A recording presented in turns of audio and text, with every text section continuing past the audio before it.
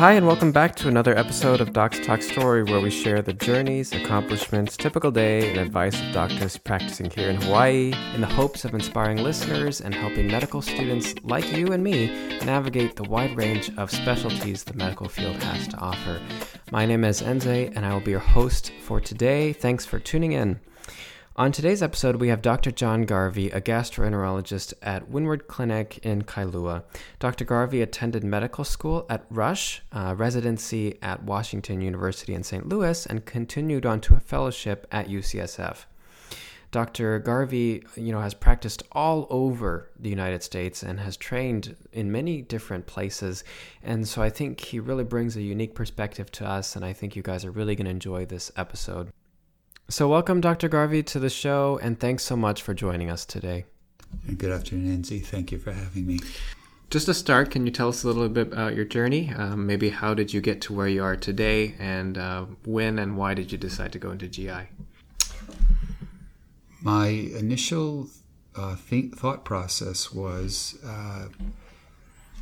in order to go into surgery, which was my initial desire, a year in internal medicine would be a great training platform.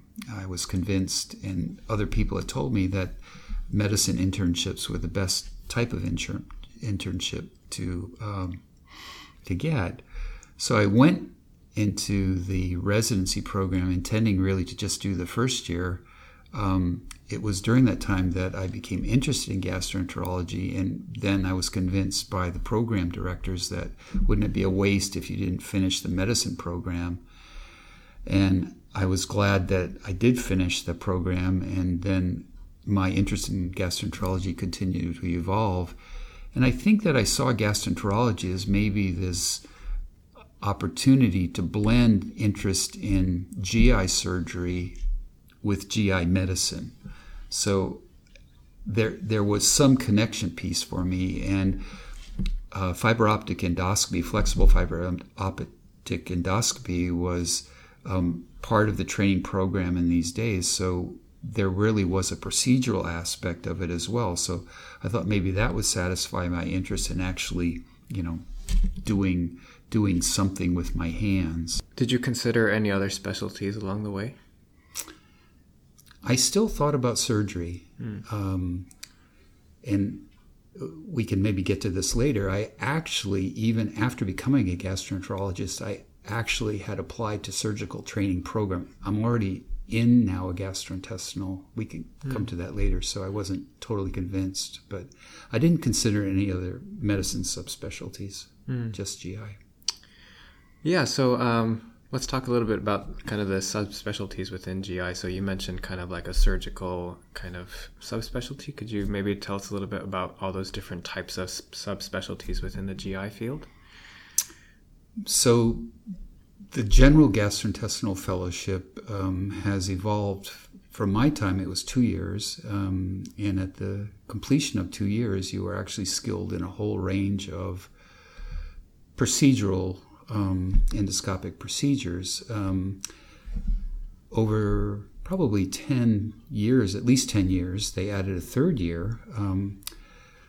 But even in the third year, they still didn't allow you to do advanced endoscopic procedures. There is now a fourth year in which candidates can elect to go into an advanced endoscopic fellowship, where they would study advanced procedures like ERCP or endoscopic ultrasound, stenting, a more complicated polypectomy. Within the field, there has evolved subspecialty programs in inflammatory bowel disease, subspecialty programs in motility disorders, just to name a few. There are others. Hepatology has evolved as also a separate discipline, but my current understanding is that in order to get into a hepatology/hepatology transplant program, you have to be admitted to a basic gastrointestinal fellowship program, but you would, after probably a year of basic GI, morph into the hepatology aspect of training. So these kind of subspecialties, do they add more time to just the general GI fellowship? Is it kind of something that you have to attack on like another year or two after finishing? At least a year, and it could be longer. In hepatology, it would be a couple of years at least. I see. So while we're talking about kind of the process of applying to different subspecialists, let's maybe backtrack a little bit and talk about applying for the fellowship or like your internal medicine residency programs. Could you tell us a little bit about how that was like for you? The decision, unfortunately, I believe it's unfortunate, has to be decided in the second year of your internal medicine residency. And at that point in time, you would actually make application very similar to how you would apply to medical school. So understanding the concept of applying to medical school is that there's a uniform application. There's a centralized place where the application goes, and all of the accredited programs participate in this, I guess, uniform program. And there is, just as there is in medical school or in residency programs, there's actually a day at which the fellowships are offered to candidates. This has been in place for a while, and it was an attempt to correct a lot of under-the-table relationships that were going on. In other words, we're going to promise you a fellowship outside of the match. So ideally, everything is done within the context of the match and try to create some fairness in the process. Could you speak a little bit about like the competitiveness of the GI fellowship? How competitive is it compared to other fellowships? I believe as we speak now in 2020 that GI is the most competitive of the medicine specialties, and very competitive, I guess, when it comes to the better programs. And there's a hierarchy of programs similar to the fact there's a hierarchy of residencies, a hierarchy of medical schools, but it's extremely competitive. I suspect that a part of that has related to the income generation possible within the field of gastroenterology. I wish that wasn't the case, but I think that's possibly why it has become so competitive. So what makes an applicant stand out given that it's so competitive? Yeah, it's a good question.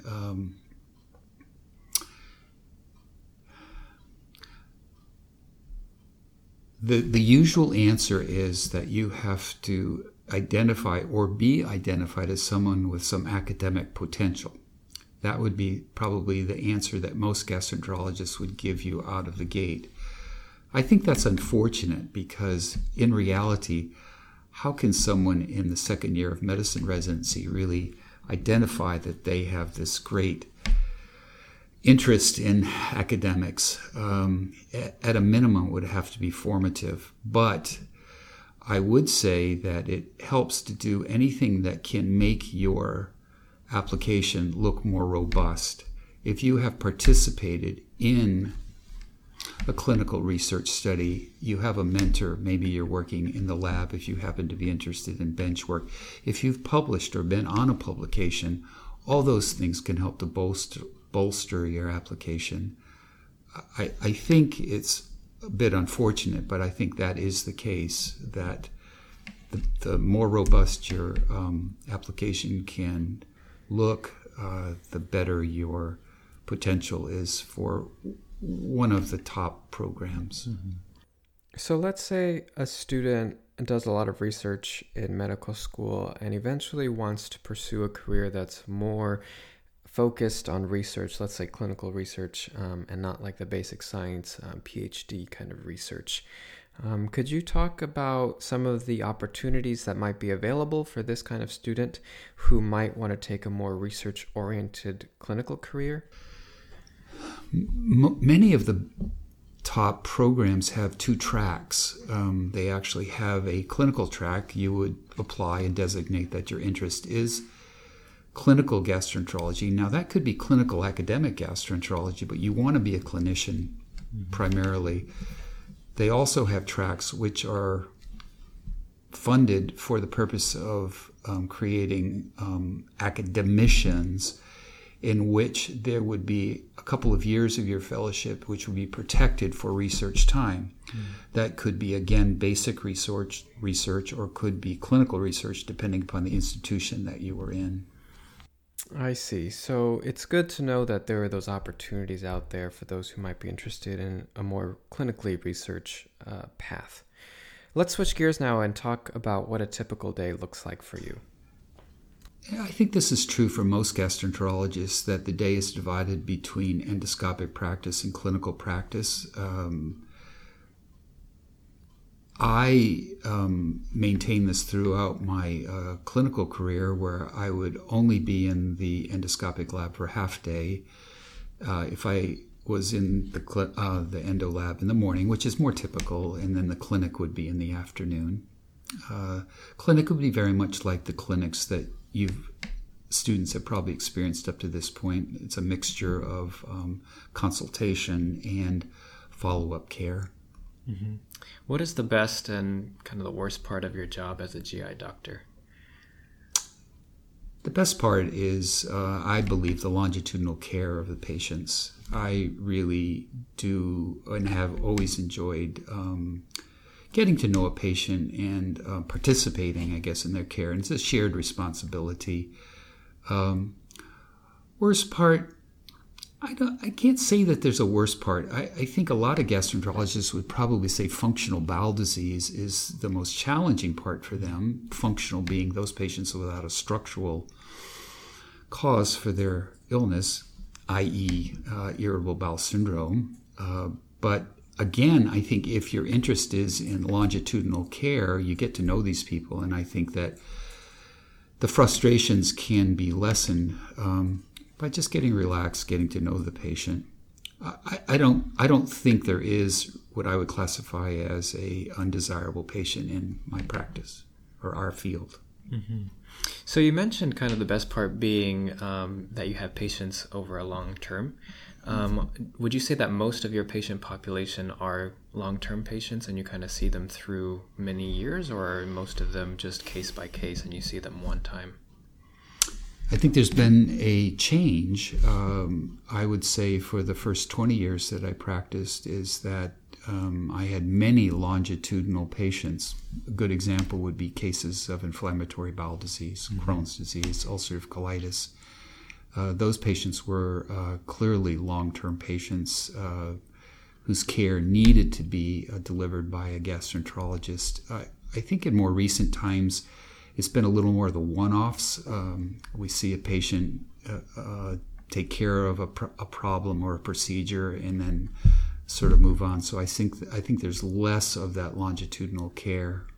Mm-hmm. So with this change, now that you see, what is the most common diagnosis of your patients? I could probably list about 5. Mm-hmm. Abdominal pain, chronic. I'd include functional disorders, and that would be dyspepsia, alteration of bowel habit,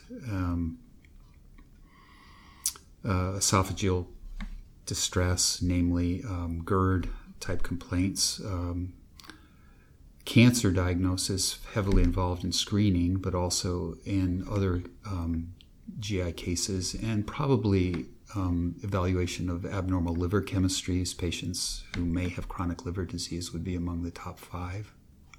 Mm-hmm. Do you have a favorite one of these that you like to see all the time? I would say I still enjoy seeing patients who have inflammatory bowel disease, and I also actually have done a lot of care in the biliary tree, biliary pancreatic work. I've enjoyed those 2 population subsets. Mm-hmm. Is there something about these patients or like their cases that makes it really interesting for you? Well, for the biliary patients, I think that it can be very gratifying in the sense that you can not only diagnose, but if you know how to do advanced procedures, EUS, ERCP, you can actually definitively treat and sometimes even, I think, perform a life-saving procedure, say in a patient with cholangitis.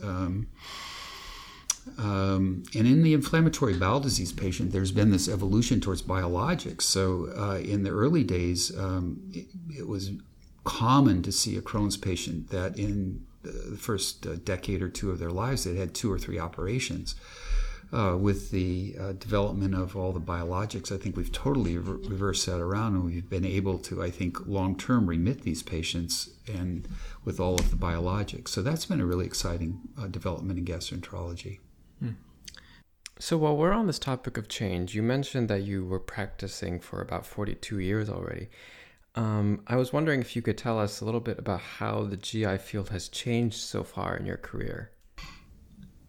Yes, it's changed pretty dramatically.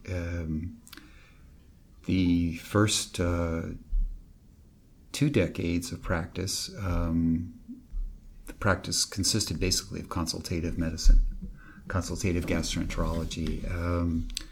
Endoscopy was seen as a complement to the consultative practice. I would say in the last 20 years, the evolution has been kind of the other way around. The practice have majority tended to be emphasizing the endoscopic part of the practice, and I think with the tendency to minimize the amount of consultative or clinical work that gastroenterologists do. Mm-hmm. And do you see any more changes that might be coming in maybe the next decade or so? I do. I think that example, in a large amount of clinical time these days is spent in screening for colon cancer. I anticipate that for average risk patients, screening will not be done at the end of a colonoscope. I think it will be done through laboratory investigations, through blood testing, fecal testing, etc., a combination of both. And I think that if you removed half of the screening colonoscopy population from general gastrointestinal practices, there'd be a void there. So there's going to have to be the need to evolve in your practice in terms of how you're really going to want to structure your time. I would be hopeful that there would be a return to more clinical activities, meaning clinic-based activities, involvement in what's going on in the office and in longitudinal care, being willing to follow, complicated patients again, rather than shunting them off. Endoscopic practice will continue to evolve. I know that if you look at surgery and you look at just the role when I was initially interested in surgery, there was just open abdominal surgery. That was it. Okay, what evolved was laparoscopic surgery. Now we're at a point where minimally invasive surgery is the way surgery is done 95% of the time for gallbladder disease, 90% of the time for appendiceal disease. I think that evolution will continue as surgery has into the robotic aspects of things. And I would look for, in endoscopic practice, there continued to be an evolution of better ways to do endoscopy. I can't quite perceive that, but I have a feeling that that's got to happen. So it's going to be different. There are still some areas that are relatively unexplored in the GI tract. The small bowel would be one in which small bowel investigations, because the diseases are less usual, are still relatively unexplored. I think that there's going to be a lot of opportunities that way. I think better understanding of a lot of these functional disorders is going to also occur. There's a big move, as you probably know, in terms of study of the fecal biome. So once we can understand the makeup of the biome, we may find that the way we're managing diseases is totally flipped on its head, and addressing alterations in the biome may be the way to not just remit, but perhaps cure disease. You've seen this. The best example I can think of now is the way we treat C. diff, recurrent C. diff, with fecal transplantation. Well, that's just, I think, the start of an evolution of practice. Lots of things are going to happen. Yeah, so you mentioned robotics, and I kind of want to talk a little bit about that for just briefly. But there's always been this discussion of technology advancements in medicine and how there might be the potential of some practices or some fields being replaced by artificial intelligence or some kind of computerized system that makes, clinicians or practitioners kind of irrelevant. And I'm wondering if you had any ideas on that topic. I can't foresee that there will not be the role for the clinician, even with the evolution of artificial intelligence. As we've said for a long time, and I still think it's true, that it's a blend of art and science, and I think it will always continue to be the blend of art and science. I think that's the best doctors, I think most people would agree, have this uncanny sense of sort of this second sense, or sixth sense, maybe it would be a better way to say it, is of kind of the what's going on, or it just doesn't feel right to me. You hear a lot of physicians say, why did you think that way? And he says, well, it just didn't seem right to me. I don't think a machine's going to be able to do that for us. I think that machines are going to assist us. I think they're going to make life better for us, but they're not going to replace us. Mm-hmm. Yeah, I think that's so true. I mean, even as just a second-year medical student, and with the limited amount of patient encounters that we've had, each one has been so unique and so fulfilling, in the sense that there really is that bond that forms, even if just for 30 minutes. I think there is that kind of unique nature of a physician-patient bond that forms really quickly and definitely can't be replaced by a robot or artificial intelligence.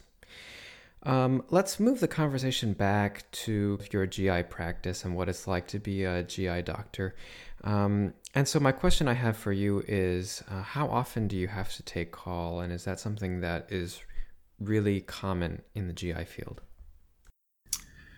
I think there's an old saying, quote, everybody has to take call, end quote. And yes, I had to take call until I aged out of call, and I was grateful to be able to age out of call. Early in my career, I had to take two forms of call. I had to take both internal medicine call, and I had to take gastroenterology call. That was probably for the first 10 years of practice. Then it was just GI call. And the call basically is twofold. It's call for the practice, and it's also call for the emergency department, which is still a requirement in almost every hospital. In order to get active admitting privileges, you have to accept a certain level or amount of emergency room call. It's a requirement for privileges. Mm-hmm. Yeah, so I mean, as medical students who are kind of still, I guess, undifferentiated selves, we also talk a lot about work-life balance. And since we're kind of on the topic of taking call, could you talk a little bit about what your work-life balance has been like? It's certainly improved as I've gotten away from the emergency room call, after hours call. For the most part of my practice life, which was both in private medicine and academic medicine, where I was a clinical academic, I would say that Monday through Friday, I typically would have probably a 10-hour day. So I think 50 hours a week, and that could morph to 60 hours a week, depending upon the call situation.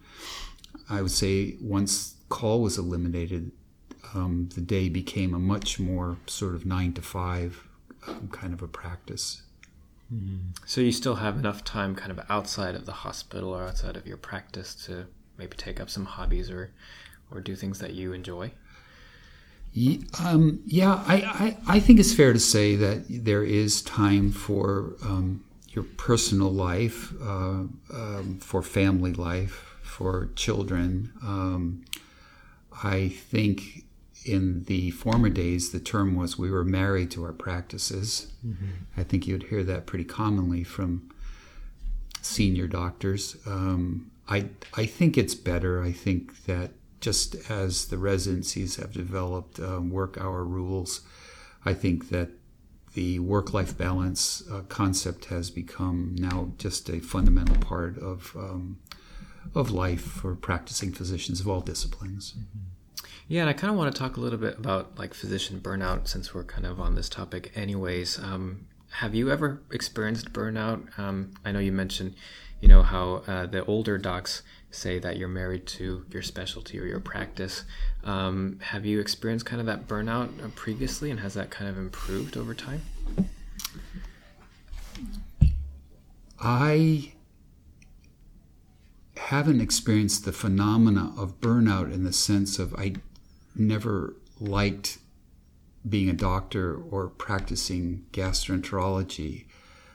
What I experienced was the sense of I would become, I don't know if it's complacent with what I was doing, and I needed new stimulation. And so the way that I dealt with that was to change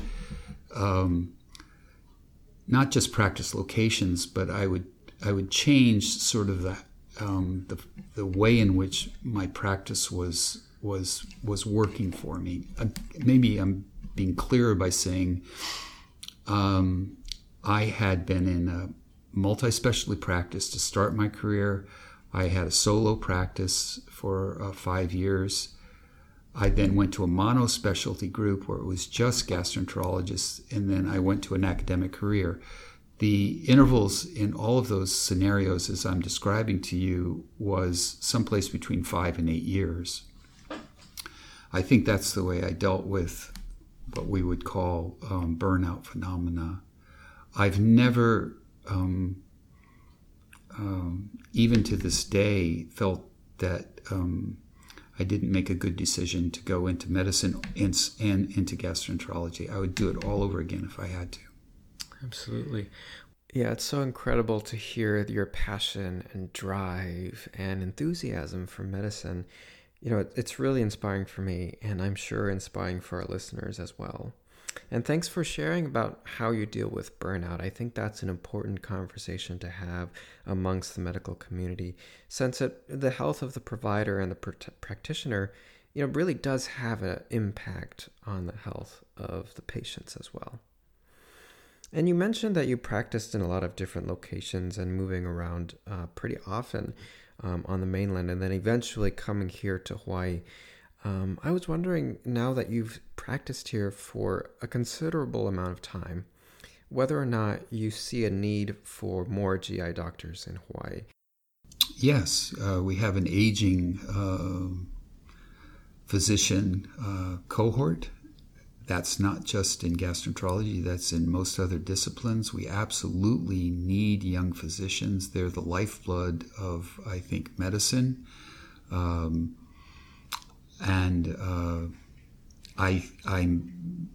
very encouraging, or would like to be very encouraging, of getting more fellowship programs here in Hawaii so that our trainees, JAPSOM trainees, can stay here if they desire to. They don't have to go to the mainland for training. We need to replete the ranks. The outer islands are virtually devoid of any significant amount of subspecialist, and so there are opportunities on the outer islands and definitely still in Oahu. Mm-hmm. And just a fun question to wrap this all up. If you could give yourself, your past self one piece of advice, what would it be? Well, follow your dream. I think that would be my advice. Do it for the right reasons. I've previously discussed with you the wrong reason, which I think is financial. I don't think the money is ever going to make it right. I think what will make it right is if you have a dream, if you have something that really interests you, you can wrap your self around it and grow with it for a very long time. I still think I'm growing in gastroenterology. I mean, I think that I try to the best of my ability to stay abreast of what's going on, and I think that I look forward, even though I'm not going to be actively practicing gastroenterology, to seeing what developments are made in gastroenterology. Maybe some of these predictions I talked about earlier, are they going to come true in my lifetime or not? But find something you love and get into it, really, and work as hard as you can, and that'll be very satisfying and give you, I think, immense personal satisfaction. Yeah, that's such great advice. I think especially for us as medical students who are really just starting the journey in medicine, which will eventually become a career, and perhaps even more than that, something that transcends just the career and profession aspect of it. And, I think that advice to look at the big picture, to keep in mind the end goal, I think that's really important. Especially in a profession like this, where it can often, like we've talked about with the burnout, it can often be a lot. It can feel overwhelming at times. So I think keeping in mind, your dreams and trying to follow them, to the best of our abilities, I think that's great advice. Well, I think this is a great place to stop. Thanks so much, Dr. Garvey, for coming on this show and for sharing your vast knowledge and wisdom of medicine and on life. I was really inspired by this, and I'm sure our listeners really enjoyed this conversation. And I also want to thank you for your service to the Hawaii community, through your story, training on the mainland and practicing on the mainland and finally ending up here. I think we're really lucky to have a provider like you who is so dedicated and passionate about medicine. Thanks everybody for tuning in. This was Dr. Garvey on Docs Talk Story. Join us next time as we continue to talk story with all the wonderful doctors we have here on the islands. And don't forget to follow and subscribe us if you would like to get notifications on our newest episodes. And please, we would love to hear your thoughts and your feedback on our podcast. We would really love this to be for you and for it to be helpful. So please let us know your thoughts either via email or in our feedback form, especially if you have a particular request on who you'd like to hear from next. Until next time, stay safe, stay healthy, and wear your mask.